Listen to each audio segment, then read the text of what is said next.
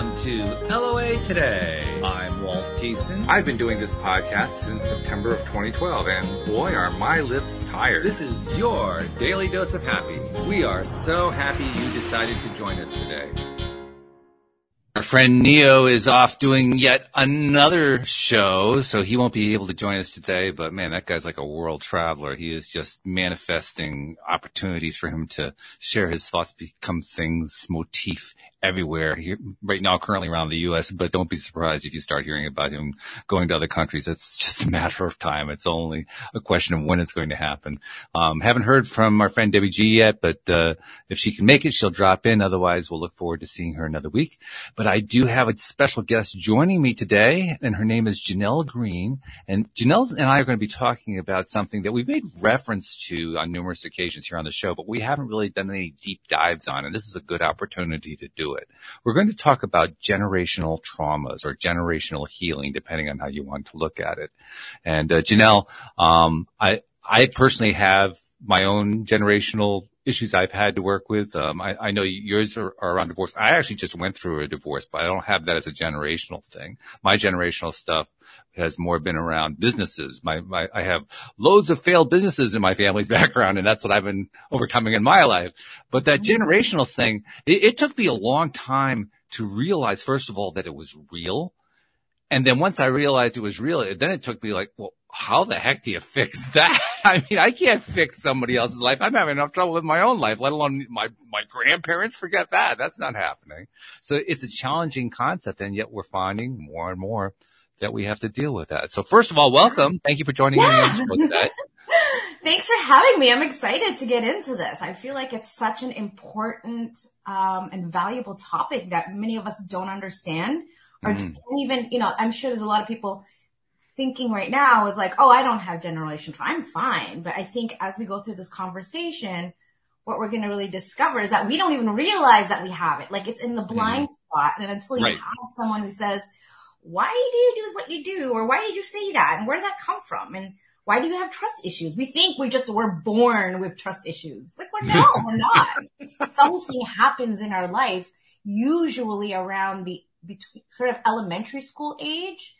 And then if we're not able to heal it or discover it or identify it, we go through life carrying this baggage around that feels so heavy and gets in our way. And it's like we keep stumbling. It's almost like, I love analogies. It's like walking with your two shoelaces tied together.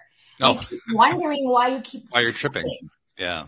And then when someone points out, have you looked down and seen your shoes? And they're tied, like, oh, that's why I trip. But most of us go through life just feeling like, why do I keep tripping? What's wrong with my feet? What's wrong with my legs? What's wrong with me? And like you said, when we come into this life as young, first as infants and later as very young children, we don't have those kinds of fears. That's just not part of it. We kind of learn after a while, oh, wow, these things do exist. They are part of my life. They were part of my life when I joined this world in the first place. I just wasn't really aware of it consciously in this life. There are some people who say that we're conscious about it before we get here. I don't know. That may be true. But we are aware of it after we get here. We find out about it. Yeah, well, I didn't actually discover mine till about, I would say 10 years ago. And I'm 45. Right. Okay. So I don't, it's definitely not something that, I think there's a lot of us that are very intuitive and can kind of feel it. But I think that it kind of depends on how we were raised and just sort of our innate ability. And for a lot of us, I think especially us very high intellect people who, they lean on their intellect versus emotion. They have a really hard time hearing that voice inside of them that says, no, you're not okay. And maybe you should spend some time looking. I think a lot of us, I would say 99% of us, what we do is we take on behaviors to numb it out, to avoid, to resist, to deny that we have these things. But when we go to bed at night, it's there. Right. And well, not just when we go to bed, it's there during the days too. I mean, the thing that I notice about it when I think back, with my own situation, my own case, my own family, is that, like you say, I wasn't really aware of what it was for a long time. I was aware of it though. But the way I was aware of it was more like a vague feeling. It's like, I don't know what that is. It doesn't feel very good. I'm not going to spend a lot of time there because I don't like it very much. Yeah. But it wouldn't go away. Yeah. So that's kind of what happened to me about 20 years ago, is I actually took the time to sit and look, and I had support, which is why, I'm such a big fan of coaching. I had someone gently point to something that I hadn't seen before, and for someone to challenge me and say, well, you've got trust issues, but consider they weren't always there. So what happened to you? And so I had to really dial back, get back into my time machine and figure out when was that time. And, of course you see things in high school, and you see things as a young adult, but to really rewind the tape as far as you can go.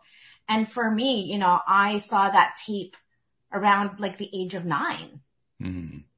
And what happened when I was 9 was, so I'm sitting on my bed, and it's nighttime. There's moments of your life, even though it's been 30, 40 years, and you just remember it, right? I remember Sure. It was nighttime. I was in my PJs, and my mom calls us down to the living room. And so I'm like, okay. So I just went down, and when I enter the living room, there's my mom standing there with my dad and a set of luggage. Mm. And my mom looks at us kids. I was 9, my sister was 6, and my brother was only 3. And my mom looks at us and says, kids, dad's leaving. He doesn't love us anymore. That last piece was just a little bit of a jab at my dad, but as a 9-year-old, that really stuck with me. Yeah. And as a daddy's girl, that was heartbreaking to hear. And so there was actually not very much conversation. He just kind of looked at us, turned around, and left.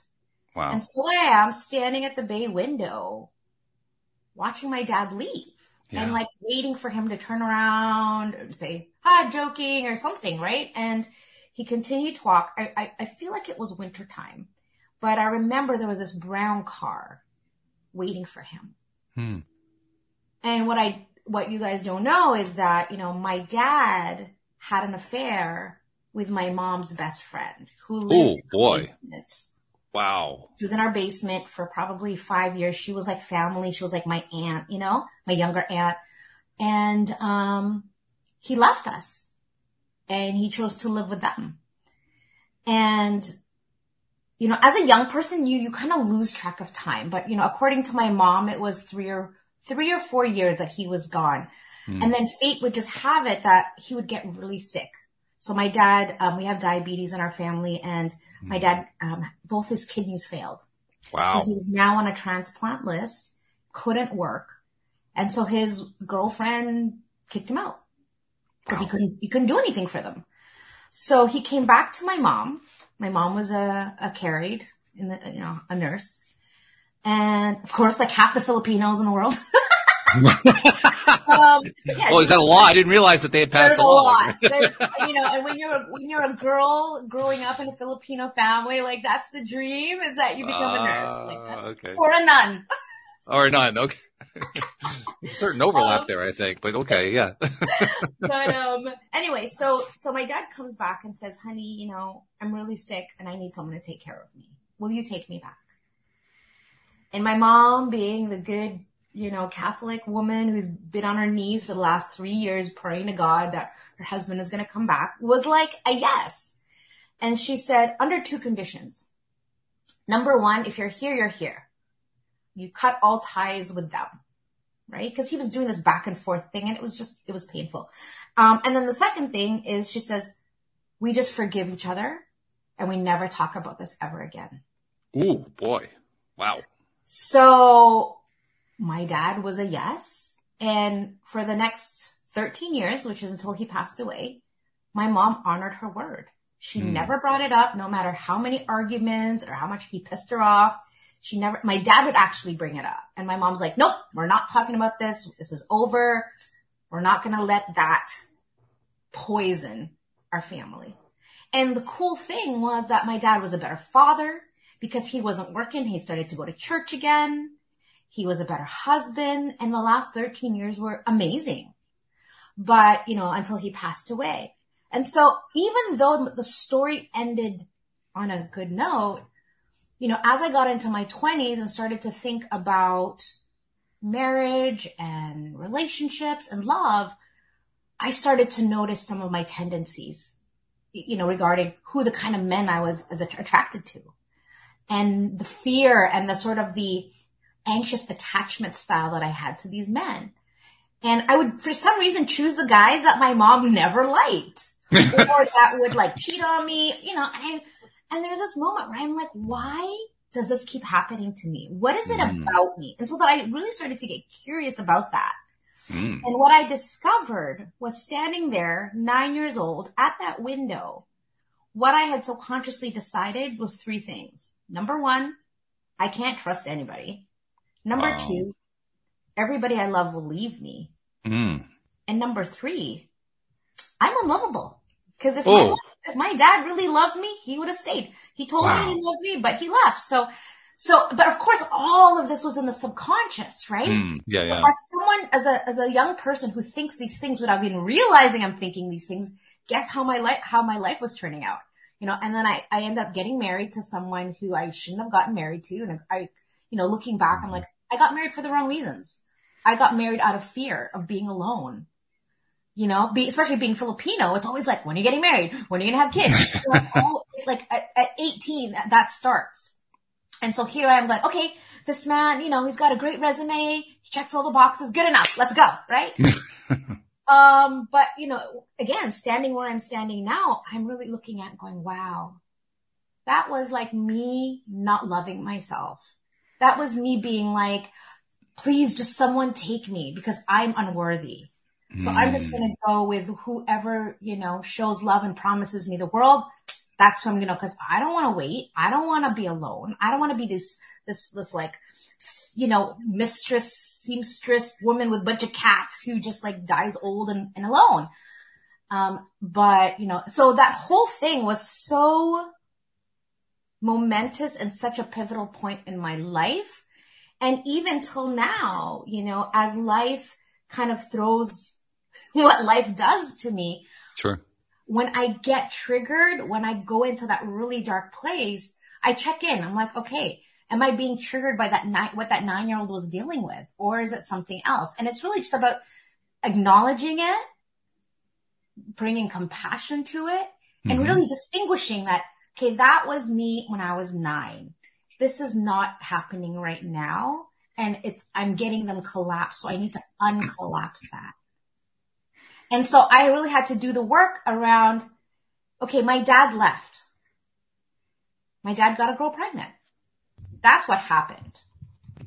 But what I made it mean, that's where the pain lives. I'm unlovable. I can't trust people. Nobody will love me. But that's the painful part. It's not even what happened.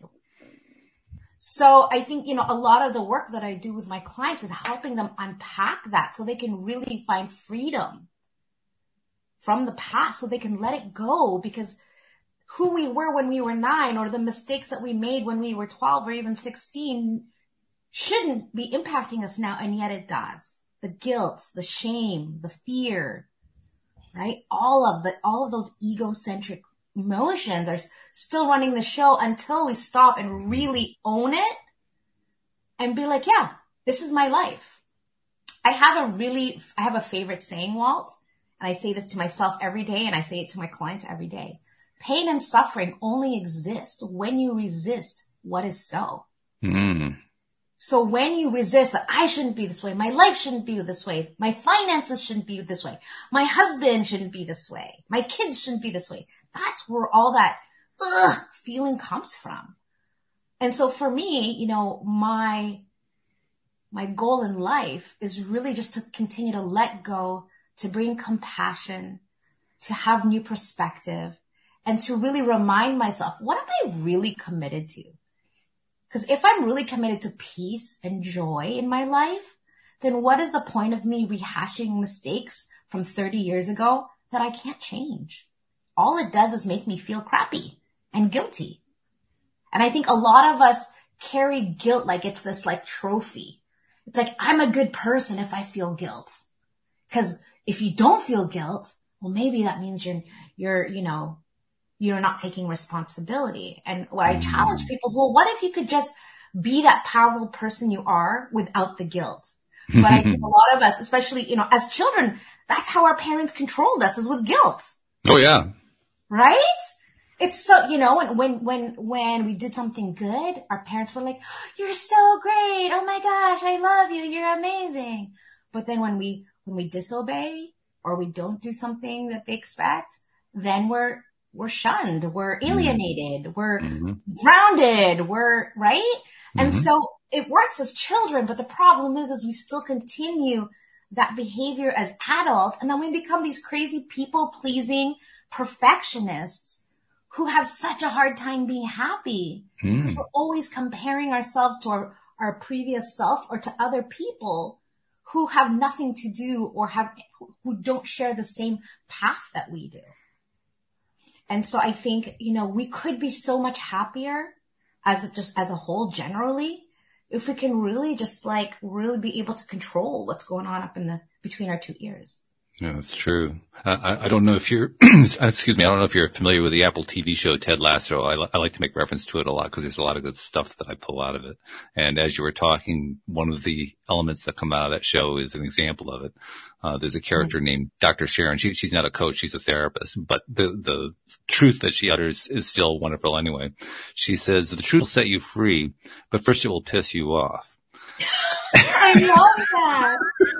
I love that. That's what I was thinking about when you were describing, you know, you're looking at what really happened. What did I experience? Why did I think that?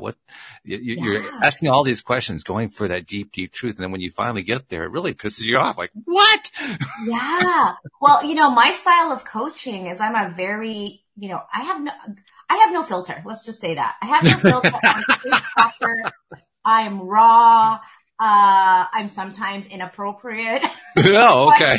But, you know, one of the things that my clients really get from me is they get the solid truth. You know, and I say to them, I'm going to say stuff to you that no one else has the balls to say to your face. But you need to hear it. You might not want to hear it, but you need to hear it. If you are really committed to figuring out what's in the way of your happiness, you're going to have to be willing to put your ego aside and listen with new ears. Like, for example, one of the things that really piss people off is when I tell someone that they don't listen.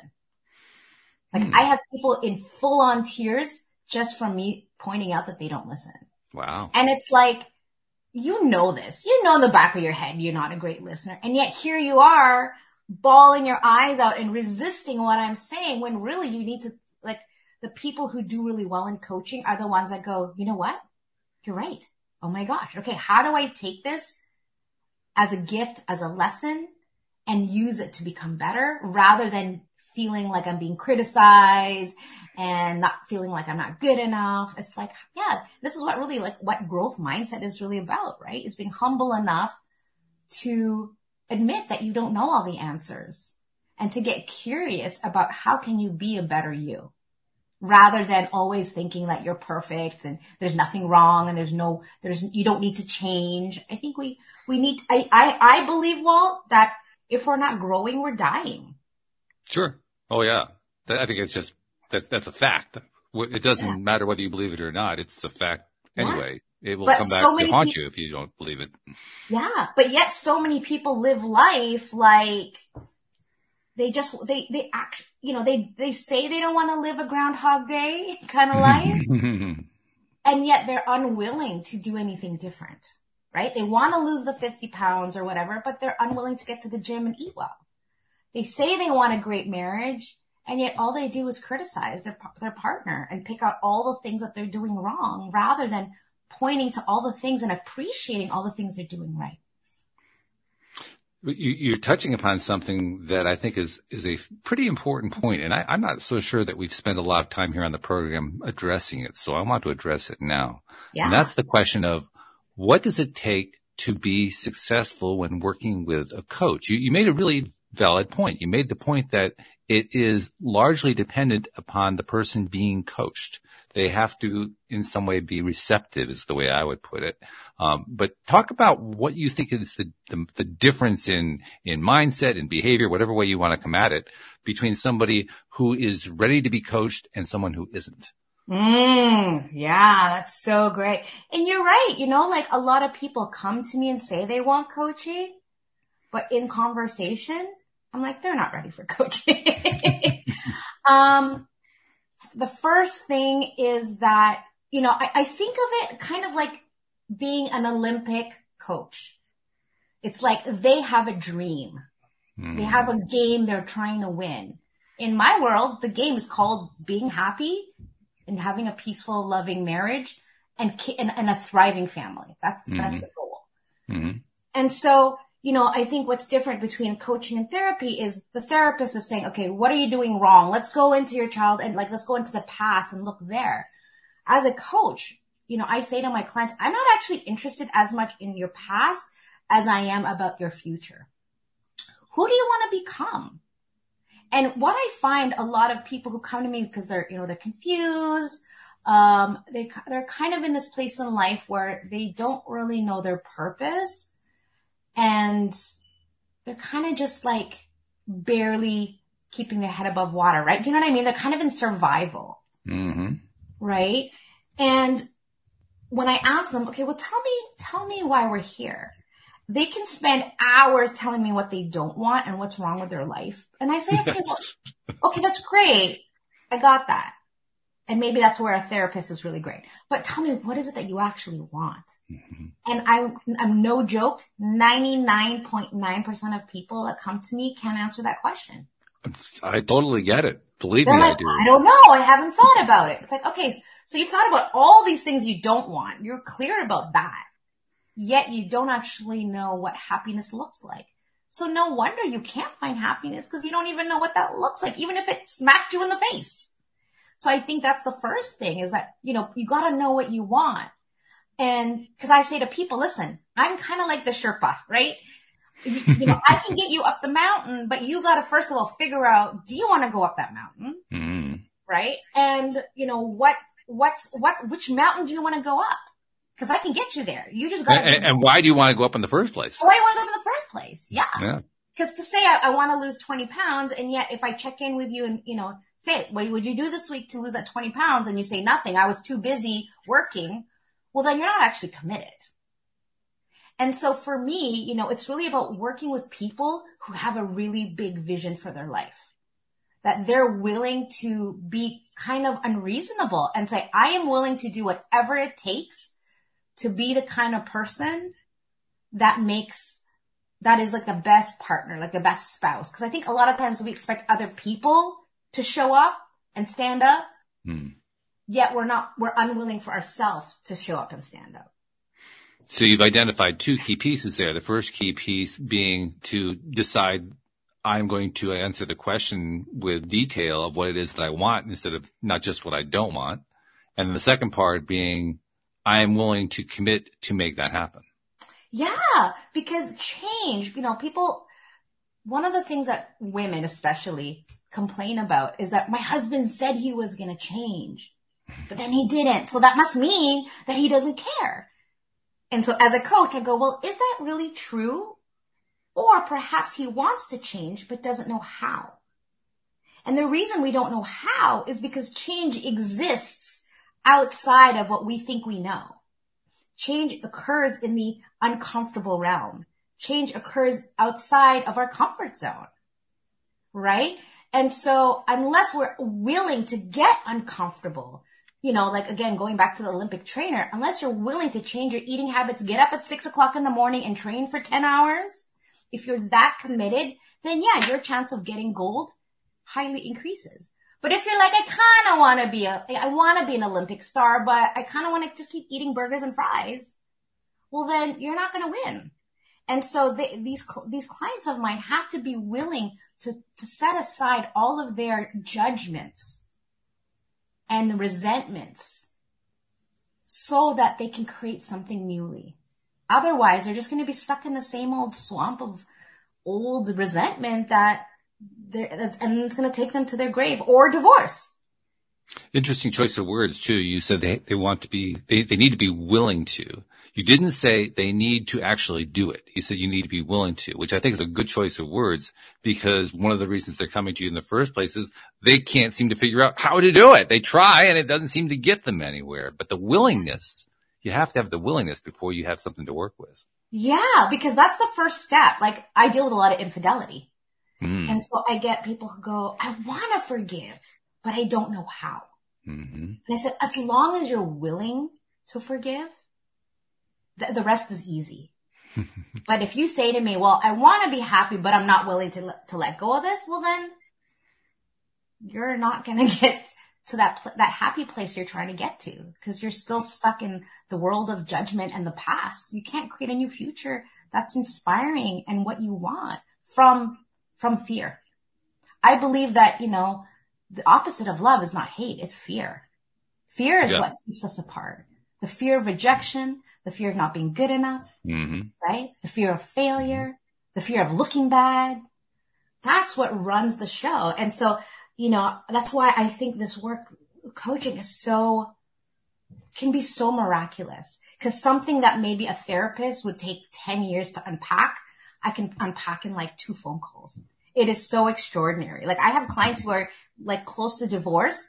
They come on a free consult with me and I give them 1 or 2 tips, just to little tweaks, usually around their communication or the way they think about their partner. And as soon as they implement it, they're like, Jeanell, wow, like, we did that thing you said and it's like totally changed. So they don't actually need coaching from me. And that's great. It's like, I don't want everyone to come with me just to come with me. It's like, but if you're stuck, you're like, Jeanell, I got what you said. We just keep getting stuck in the same vicious cycle, right? Of not listening to each other and disrespecting each other. We just don't know how to break the cycle. The beauty, and I think one of the most valuable things of having a coach, is being accountable. Being accountable for who you say you are and want to become, and someone to call you out and point out where you're sabotaging that dream. And we don't even realize it. Yeah. My ex is a former therapist, and one of the things that she used to really preach to her clients was grow or go, which is not the typical message that most therapists give, but she wouldn't tolerate it. If you weren't willing to take steps forward, I mean, she was done with you. Yeah. So continue to work with you, continue to help you, uproot those things that have been haunting you from your past if you're willing to do the work. But if you're not doing the work, get out of here. Go. Yeah. Yeah. Well, I do consults a lot and I go, okay, so tell me what's the problem? And usually one person will say, here is the list of our problems. The other partner will say, no, everything's fine. I don't see a problem. Even though it's super clear that there's a problem, they're like, no, I don't see it. They're just in total denial. And so it makes my job really difficult, because they're unwilling to look at that thing that they hired me for. So I'm like, so what? We're just going to talk about the weather? Like, that's not what I'm here for. I'm here to help you win at whatever game you want to win at. But if everything else, like work, is more important than your marriage, than you becoming the kind of person that you've always dreamed to be, then having a coach is kind of useless, because you're not taking advantage. And I say to my clients all the time, use me up. I have so much experience. And I think one of the greatest gifts I give my clients is compassion. And the reason I feel like I can give such a deep experience of compassion is because I've been there. A lot of what my clients deal with, I've experienced myself, whether it was in my divorce, whether it was as a child, whether it was like sexual abuse, bullying, any of those things. Like, I feel like that's why I can listen in a way that my clients have never been listened to before. And I think my gift to my clients is my love. As a Filipino, I think in our culture, love is like right there with God. And so it's just innately for me. So I'm like, I decided to create a business where I'm like, so many people need love. I have a lot of people who cry to me, Walt. And I sometimes think I'm like a collector of tears. And believe it or not, it's just same amount of women as to men who cry. It's not women. But I'm really clear in that moment when I'm sitting on Zoom across from my client, that it is such an honor to be with someone in this most vulnerable moment that even probably their spouse has never seen them in. Mm-hmm. But I think we all need someone to hear us, to have us feel like we matter. Yeah. To listen to us with such compassion and grace and say, you know what, it's okay. Whatever you did wrong, infidelity, whatever, it's okay. You're human. Like you're still worthy. You're still lovable, you know? And I think we beat ourselves up more than anyone else. Oh God, yeah. That was one of my favorite things to point out, and many others have pointed it out as well on this program, which is that if we treated our best friends the way we treated ourselves, we wouldn't have best friends. I mean, seriously. Yeah. Yeah. You know, and the way I grew up, you know, I was a very gifted child. Not child, person. But, you know, I've kind of been one of those people that a lot of things came easily to me. Like I did really, really well in school. I did really, really well in my career. I did really, really well as a musician, you know, but as an adult, all of a sudden, like all of these things are really, really hard. Right. And I can't remember where I was going with that. What were we talking about? That's right. I'll rescue with another question. No problem. Okay. I was going down a path and I was like, where was I going? Sorry. It happens periodically. Sometimes I can just talk my way through it, but sometimes I can't. I was like, where was I? You know, I like I said, I'm a no filter. If I forgot my thought, I say, you know what? I forgot my thought. Well, I'll tell you what, I'm going to bring in a question that kind of ties into something you were starting to talk about. I get the impression that most of your clients is just one person that you're working with, but I also get the impression sometimes you're working with a couple. I actually mostly work with couples. Mostly with couples. Okay. So that raises a really interesting question and a problematic question, one I'm sure you've run into many times. If you get a couple in, very often they aren't in agreement about what they're trying to accomplish. One person wants to fix something, make something better. The other person, like to use the phrase you were using before, I don't see anything wrong. That's a challenge because now you got people that they don't even have the same goal in mind. Yeah. Well, and this is the exciting part is having them realize that they are actually committed to the same thing. So, you know, when I do these consults, my first question is, why are we here? And it's usually problem. Mm-hmm. And then what do you want? At the end of the day, what do you want? Like 30,000 foot view, right? Like high level. What is it that you want? What they realize is they want the same thing. They want to be happy. They want to be appreciated. They want their kids to grow up with both their parents. They want to feel connected. They want to feel respected. We're not that different. But I think a lot of times couples look at it like, oh, he likes chocolate and I like strawberry. Oh, we're too different. We can't get along. It's like, no. You both like ice cream. And it's okay that you like different flavors, but you both like ice cream. And so that first consult is really that goal is like, okay, what can we both agree on? And what do we both want? And then are we actually in agreement that that's what we want? Like that's the destination that we both want to get to. It's called, so for some couples, more sex, for example, right? And it's like, okay, well, if you guys both agree on that, that's what's important. How you get there is irrelevant.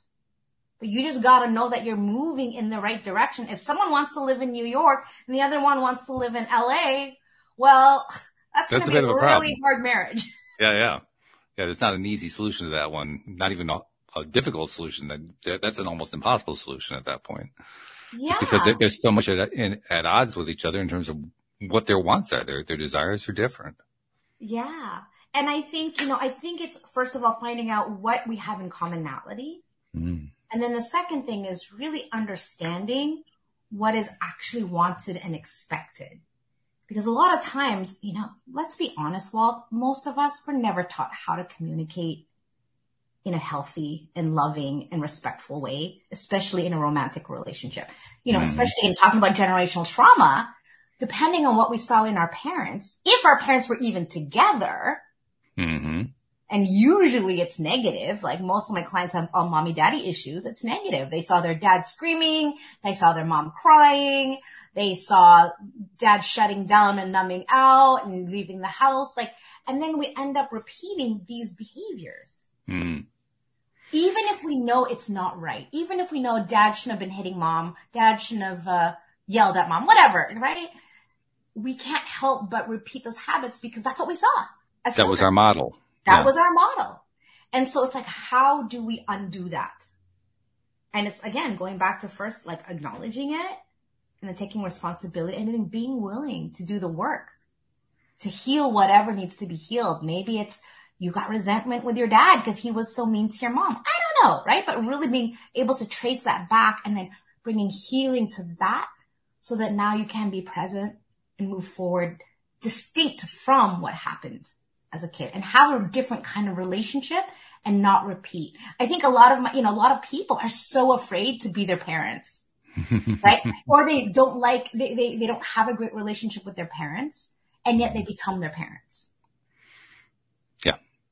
Well, it's a very common thing, I think, among therapists and coaches. I've had lots of both here on the program and this shows up over and over again that people get into these fields because they're trying to resolve issues in their own lives. Yeah, absolutely. I love that you said that because no one's ever caught that.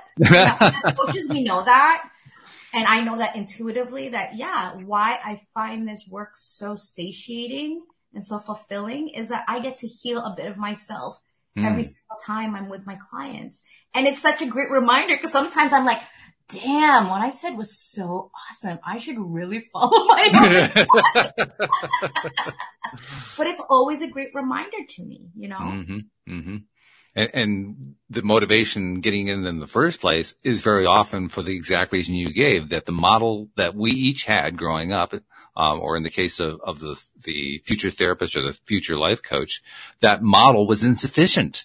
It didn't have all the details filled in, and what it did have filled in was pretty dysfunctional. And the person didn't know, well, what should I do instead? So that's why they got into it. They wanted to learn, what does a healthy relationship look like? Yeah. What are the healthy ways to handle discord or disagreement? What are the healthy ways to handle pain, to handle disappointment, to handle setbacks, to handle frustrations? Those are often what are missing in those models that are so dysfunctional. Yeah, absolutely. And unless you have someone to guide you through it, I kind of think about it as like driving a car. So many of us drive without, can you imagine driving a car without a rear view mirror and side view mirrors? It would be a lot harder. You would probably crash a lot more. I feel like so many of us are living life like that. And I feel like my role as a coach is I put in all the mirrors, but I also say, listen, I'm giving you the rearview mirror so you can see and protect yourself, but don't drive looking in the rearview mirror. And so many people live life like that. And so, and as far as the side view mirrors, I'm going it's about knowing your blind spot. And you don't know your blind spot because it's your blind spot. But if you have somebody else who says, did you know you do this thing? When you communicate, or did you know you interrupt a lot? Mm-hmm. Or, whatever that is, that behavior, unless someone points it out to you, you wouldn't know because it's in the realm of the part that you don't know that you don't know. And of course you can't do anything about what you don't know that you don't know. Right. And so I feel like that's part of my role as well, is really helping my client understand who they are, why they are the way they are, but also being able to move forward distinct and create powerfully who you want to become. It's a torturous description that you gave, but it's accurate because we very often are not aware, or if we do have an awareness, it's an awareness on an oblique level. It's like indirectly, like you keep running into the same situation over and over again. You keep getting the same result. And at some point you say, I keep getting the same result over and over again. Why am I getting the same result? You said that earlier about, your dating life. Why am I getting the same result over and over again? It does, we do kind of grasp that there's something going on. We just haven't quite figured out what it is yet. Yeah. And then even if we figured it out, we're like, okay, now what? Now what? Right. Yeah. And I think like that's really, I mean, this is a great example of what the difference is between therapy and counseling to coaching. You know, people often come to me after they've done counseling, coaching, or counseling and therapy, and they're like, okay, well, you know, I sat in that chair for a year or two, and it's like, okay, great, I see all these things now, but then what do I do about it? So that's I think the difference. Now, I'm not a therapist or a coach, but my take on it is the therapist goes through to try to heal what happened in the past. The coach tries to take where you are and help you move into the future. To me, that they're looking in different directions. Yeah, well, I guess then I'm different because I do both. Well, there's always an overlap. There's always an overlap. Sure. And I enjoy it because again, like you were alluding to 5 minutes ago, it's like I really get to look for myself while I'm helping them look into their past. Exactly. So that they can heal it. I don't know. I really enjoy it. And so I talk a lot about the inner child, right? I talk a lot about our subconscious. And I've actually learned a technique to help reprogram the subconscious mind, which I love. But then also like, you know, my old job before I became a coach is I used to be in sales. And so for me, looking forward, having a vision, knowing what I'm committed to and my purpose is something that is really easy and natural for me, but not very easy and natural for most people. And so I really help them get invested, enrolled, feeling emotional about what this dream life that they're trying to create looks like. And so that gives us sort of the fuel to be, okay, we're now ready to do the climb. Okay. Are you ready? Like, are you actually ready to do the climb? Because if you're like, yeah, I'd love to climb that mountain, but it looks really, really hard. Well, you're probably going to be, you know, dragging your feet the whole time and I'm going to be carrying you. And I'm not interested in that. I'm really interested in like having clients that are like, let's go. I want to get to the top of the mountain because I see what's possible there. And it's so much fun. And I would say 95% of my clients are like that. They're like, okay, Jeanell, let's go. Right. And they do the work and they do the homework and they journal and they look and they put their ego aside and they're like, oh my gosh, I just realized all this stuff about myself. It's like, it's such a powerful experience that very few of us actually get to have in life. So I love what I do, clearly. Really? I never had no idea of that. No, it's quite obvious, actually. Yeah. And, you know, and to kind of tie off this whole generational trauma thing, the reason why I'm so passionate about, so first of all, I don't have kids. My husband and I are unable, but you know, I love children and I'm so passionate about family, right? As a Filipino, as a Catholic woman, that is my foundation. That is my center, you know, that's my roots. And, I've had so many people say to me, my 10-year-old, my 12-year-old daughter just told me that she never wants to get married. And what that tells me and what creates fear inside of that for me is I picture a world not far from now where we don't have that anymore. And everyone has like 2 moms or no dads and we have step this and not like there's anything wrong with that. But I just feel like the core values of what family is about is disappearing. You know, we say we're committed to marriage and yet it's like, you know, I met one person who was like, if my wife doesn't have sex with me 4 times a week, I'm divorcing her. Oof. If I catch her having a drink at any point, I'm divorcing her. I'm like, really? That's all it takes, you know, and they don't have kids, so not a big deal. But when you have children, like again, being a 9-year-old in that scenario with my parents, what I made up was that my dad didn't love me. And that's not the case, but that's what I made up. And now I'm going through life healing that. And so many of my clients who have parents who have separated or parents who have abandoned them are dealing with all of those old emotions. And it's making us sick. It's making us lonely. It's making us depressed. And we are just, what I'm really discovering, especially in the corporate world, is so many people say, you know what? Love is not for me. I'm just going to go and make lots of money. thinking that that's what happiness is. Mm-hmm. Mm-hmm. Sure. And it makes me so, so sad. Mm-hmm. And that's why this whole generational trauma thing is really, really a big topic for me that I want to bring to light. I can see that.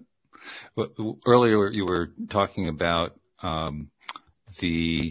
let's see, I want to make sure I'm framing this the way that I want to frame it. You were talking about the importance of knowing what it is that you want instead of just what you don't want, which kind of, for me, that throws back to I mean, this show originated around the idea of law of attraction. Yeah. One of the main teachers of law of attraction is Abraham Hicks. And one of the Abraham Hicks main teachings is, you experience what you don't like to help you know what it is that you do like. You experience what you don't want so that you can have a better idea of what you do want. But there's also that kind of it's not a trap. It's more like a place to get stuck. Mm-hmm. Because like you said, if you don't actually take that information about what you don't want or don't like and use it as an opportunity to kind of take a moment and pause and say, okay, so what is it I really do want instead? You never actually make it to step 3 in the manifestation process. You're still stuck between steps 1 and 2. And that's the big role that the coach plays, is to help the person who's kind of stuck between steps 1 and 2. How do they get to step 2 and then over to step 3 where they can start manifesting the kinds of lives that they want to have? So that's a big part of what you're doing. The generational piece, when you introduce that creates a complication that is actually part of the Abraham Hicks model, but they don't really talk about that in detail. And that piece is, there is a vibrational essence. That's the way I would usually describe it. There's a vibrational essence that carries on generationally. And it can carry on even, I mean, in the case of the story that you told a story about how you experienced your parents' divorce and then you experienced your own divorce. So you were alive through both of it. But it can also play in a way that it happens before you're even born. And then energetically it enters your life and it plays out in your life anyway, despite the fact you weren't even alive yet. Yeah, you know what? I'm actually dealing with this. Seriously, I've never actually talked about this before, but there's this part of, okay, so I'm really committed to creating this coaching business that is going to impact at least 10 million lives before I die. Woo! Now there's a goal. Whoa. Yeah.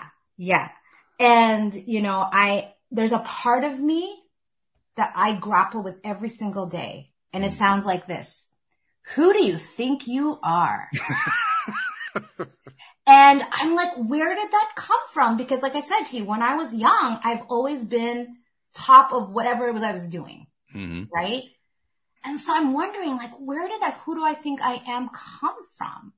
And so, I've been talking to healers and things like that. And all of them say it's like my ancestral line, especially on my mom's side. My grandma only had a grade 4 education.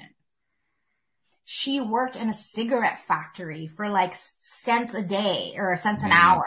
Mm-hmm. She had 7 children with 3 different men.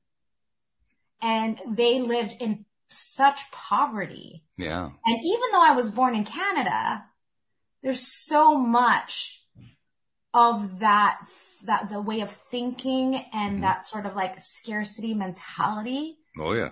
That I feel is like, I don't actually think it's mine. Mm-hmm. Mm-hmm. And so it's really been, part of my journey is to really, how do I bring compassion to that? And how do I stay committed to what it is that I want and not allow other people or even my own fears get in the way of that dream? Mm-hmm. Because I think a lot of us, and what you were saying about a few minutes ago about don't want versus want, I think part of it, to be honest, is it's a self-worth thing. Like we don't think we deserve to have what we want. It's almost like we need permission. Mm. So sometimes that's what my clients are looking for from me, is just permission to want those things. Mm-hmm. Mm-hmm. And to validate them. But I think that's another thing, is that we grew up in this society where we're constantly looking for validation from other people, because that's how we grew up as kids, right? If we look to our parents like, did I do good? Right? And then as adults, we're doing that to the people around us. Did I do good? Did I please you? When at the end of the day, it doesn't matter. All you need to do is please yourself. but we put so much weight into what other people think about us because we don't love ourselves. And so again, for me, that's part of the work that I'm doing. Like, if I want to have this kind of business, that I want to create, I need to start working with my own self-worth. Like, what am I, and it really plays a part in the kind of clients I bring in. If I meet someone who's got like a really icky vibe, I will actually decline working with them. I won't even make an offer because I know I love myself enough to say no to the things I know are not going to bring me joy and are not in alignment with who I say I am in the world and what I'm committed to. So I think that's the first thing is like, what are you committed to? Mm-hmm. And where's your boundary? And where's the boundary? Yeah. They go hand in hand. They're really, they're two pieces of the same stick, so to speak. Yeah. In fact, this whole generational thing, there's a way of understanding it that I find to be very helpful. I think of it in terms of the fact that everything is vibrational in essence, including humans. And that our thought patterns also create vibration in our behaviors. I mean, we're vibrating creatures. I mean, like, we're vibrating everywhere. And in the process of that vibration, through that vibration, we're passing things along. So that's how you end up with, on the more positive side of the scale, that's how you end up with the next generation coming along and just intuitively knowing how to use a computer or a smartphone. That, the older generation, they can barely even figure out. The new generation, we know how to do it. Why? Because generationally it got handed along. So that's the positive side of it. But vibration, it doesn't matter what kind of vibration it is. All vibration gets passed along. So the negative vibrations get passed along too. Those include the things like, well, you're not good enough. You shouldn't be doing this. You're too poor. Blah, blah, blah. All those, they all get passed along. Yeah. Everything gets passed along. It all gets passed along. So what that points to, among other things, is there's probably a whole lot more that we're not even perhaps aware of that we are picking up as behaviors, as patterns that are generational rather than our own lives. Yeah, I know. It's so fascinating. And, talking about vibrations, I pray. And as a new business owner, I noticed my prayers have changed. Mm-hmm. And my prayers used to be like, help me, Lord. How do I get to this next level that I want to get to? And as an overachiever, like, that is my thing. I'm always like, okay, what's next? Right? Mm-hmm. Mm-hmm. But one of the things that I've started to change in my prayer is, instead of being like, help me, Lord, taking the place of like, it's already done. Mm-hmm. Like, knowing and trusting in my faith and in the purpose that God has put me on this path. Cause it was like blaring beep, boop, beep, boop. Like, me becoming a coach was not like just this thing I came up with. Like, it was quite divine in how it came to me. And so I've been really leaning into that trust and realizing that I used to think I was in the driver's seat of my life. And now I realize, not only am I not even in the passenger seat, I'm in the back seat of my life. Like, there's only so much that I can control. And part of it is like really just trusting that God will bring it when it's, or the universe will bring it when it's time. When it's time for me. And maybe right now is not my time. And no matter what I do, again, being an overachiever, I do all these things and yet nothing works. So it's like, okay, is it me or is it just not my time? Right? And so my prayers have now been, thank you, Lord, for what you're about to bring to me. Thank you for that next client that's about to come through my door. Rather than this, like, again, scarcity, help me. It's like, thank you. Thank you for giving me everything I've got. Thank you for what's about to come. I am so excited. I cannot wait to see what next month is going to look like.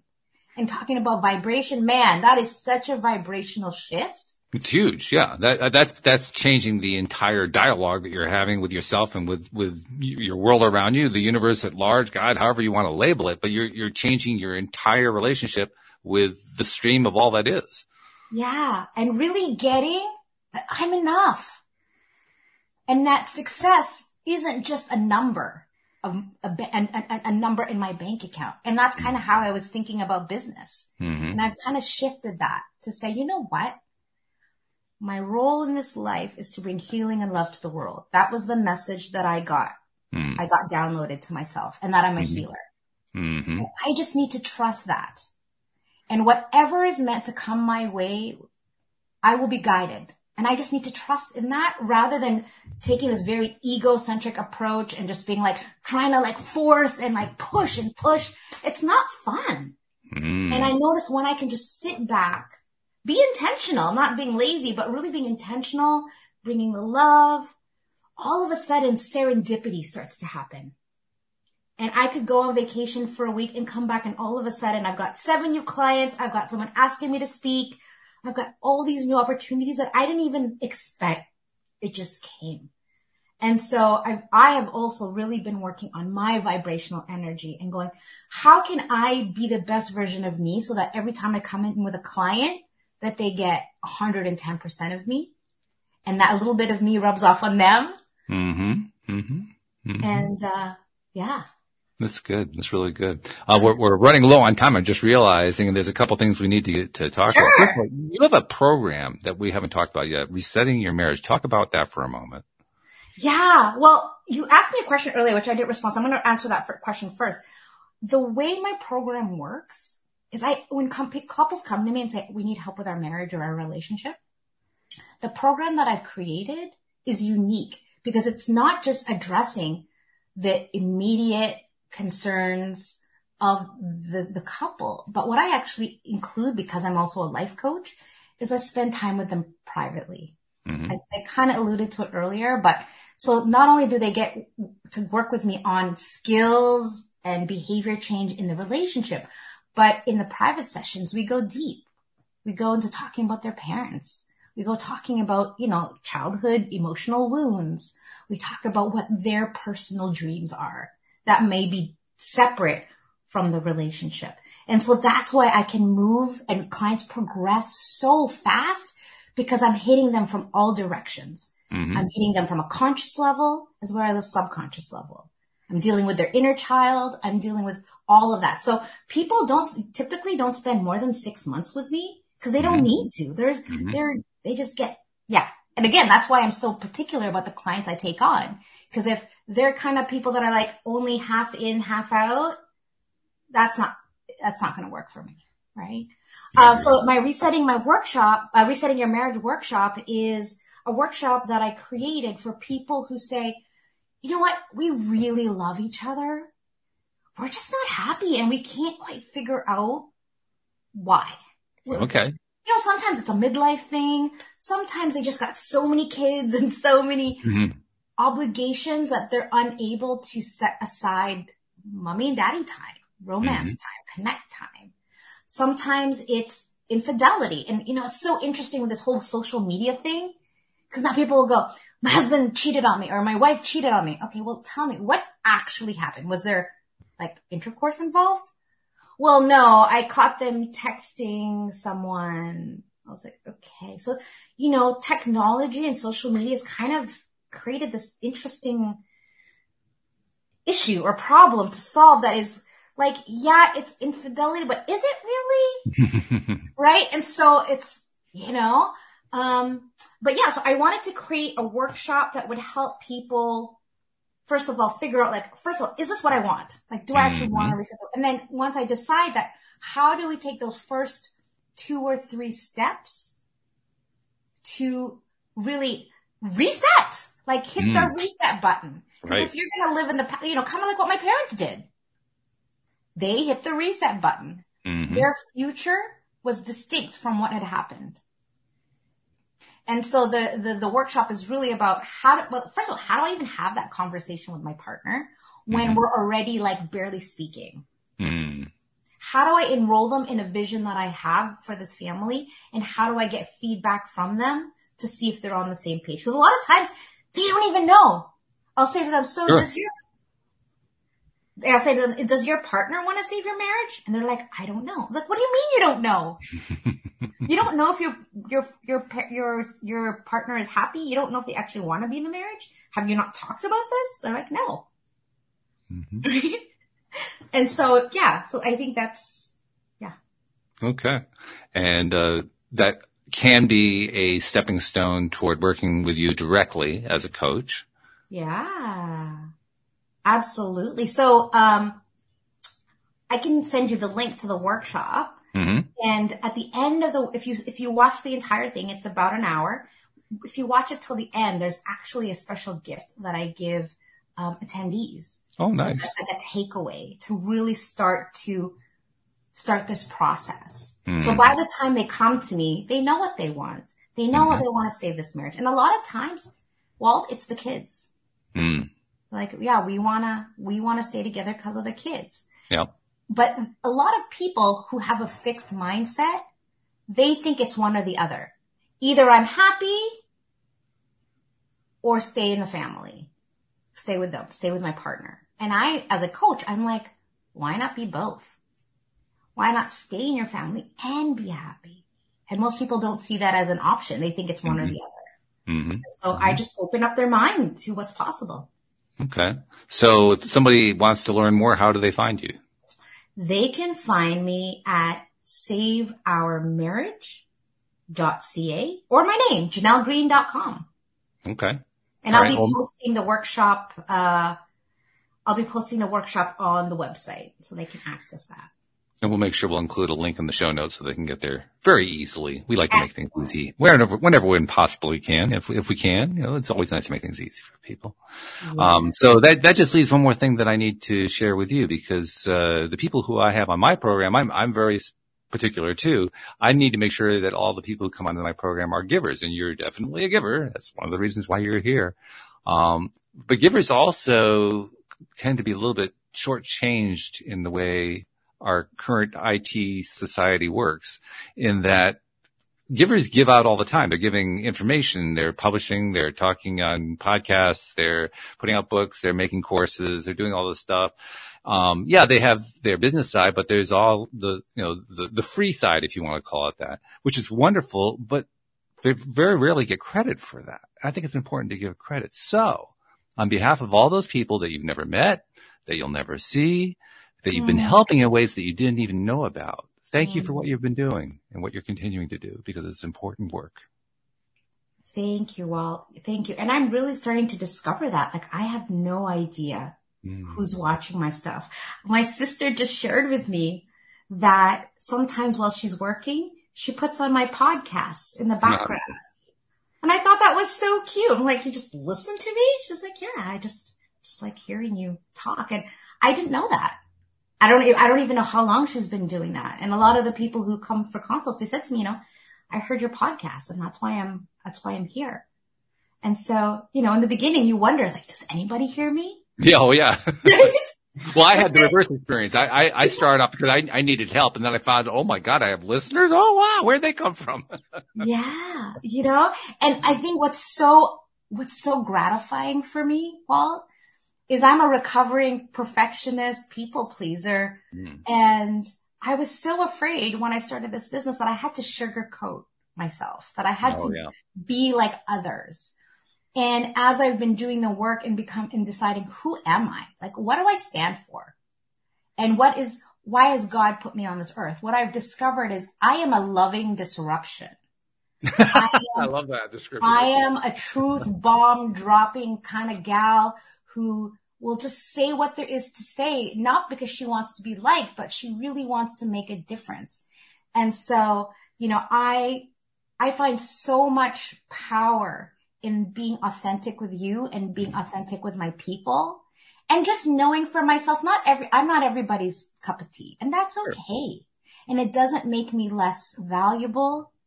Whereas before it was like, oh, I got a negative comment. Oh my God, I need to shut down my business. Like there was so much ego in there. And now it's like, you know what? Whoever is meant to hear me and hear my message will hear it. And they get a choice. They now know that there's someone out there who can really help them on a whole new level that was never available before. And that's why I'm so excited in doing this work. And I feel like a success already to be able to be the kind of human being that says, no, this is the life that I want for myself. And I don't care what I have to give up or sacrifice to get there, because this is so important and it's bigger than me. That's a beautiful thing. Thank you for sharing that bit with us. Thank you for sharing this time with us and spending time and sharing some of the many things you've learned over the years that you're able to help your clients with, and you're also helping people here on the show with. So thank you very much. Thank you to our podcast listeners everywhere. We will see you all next time here on LOA Today. Goodbye, everybody.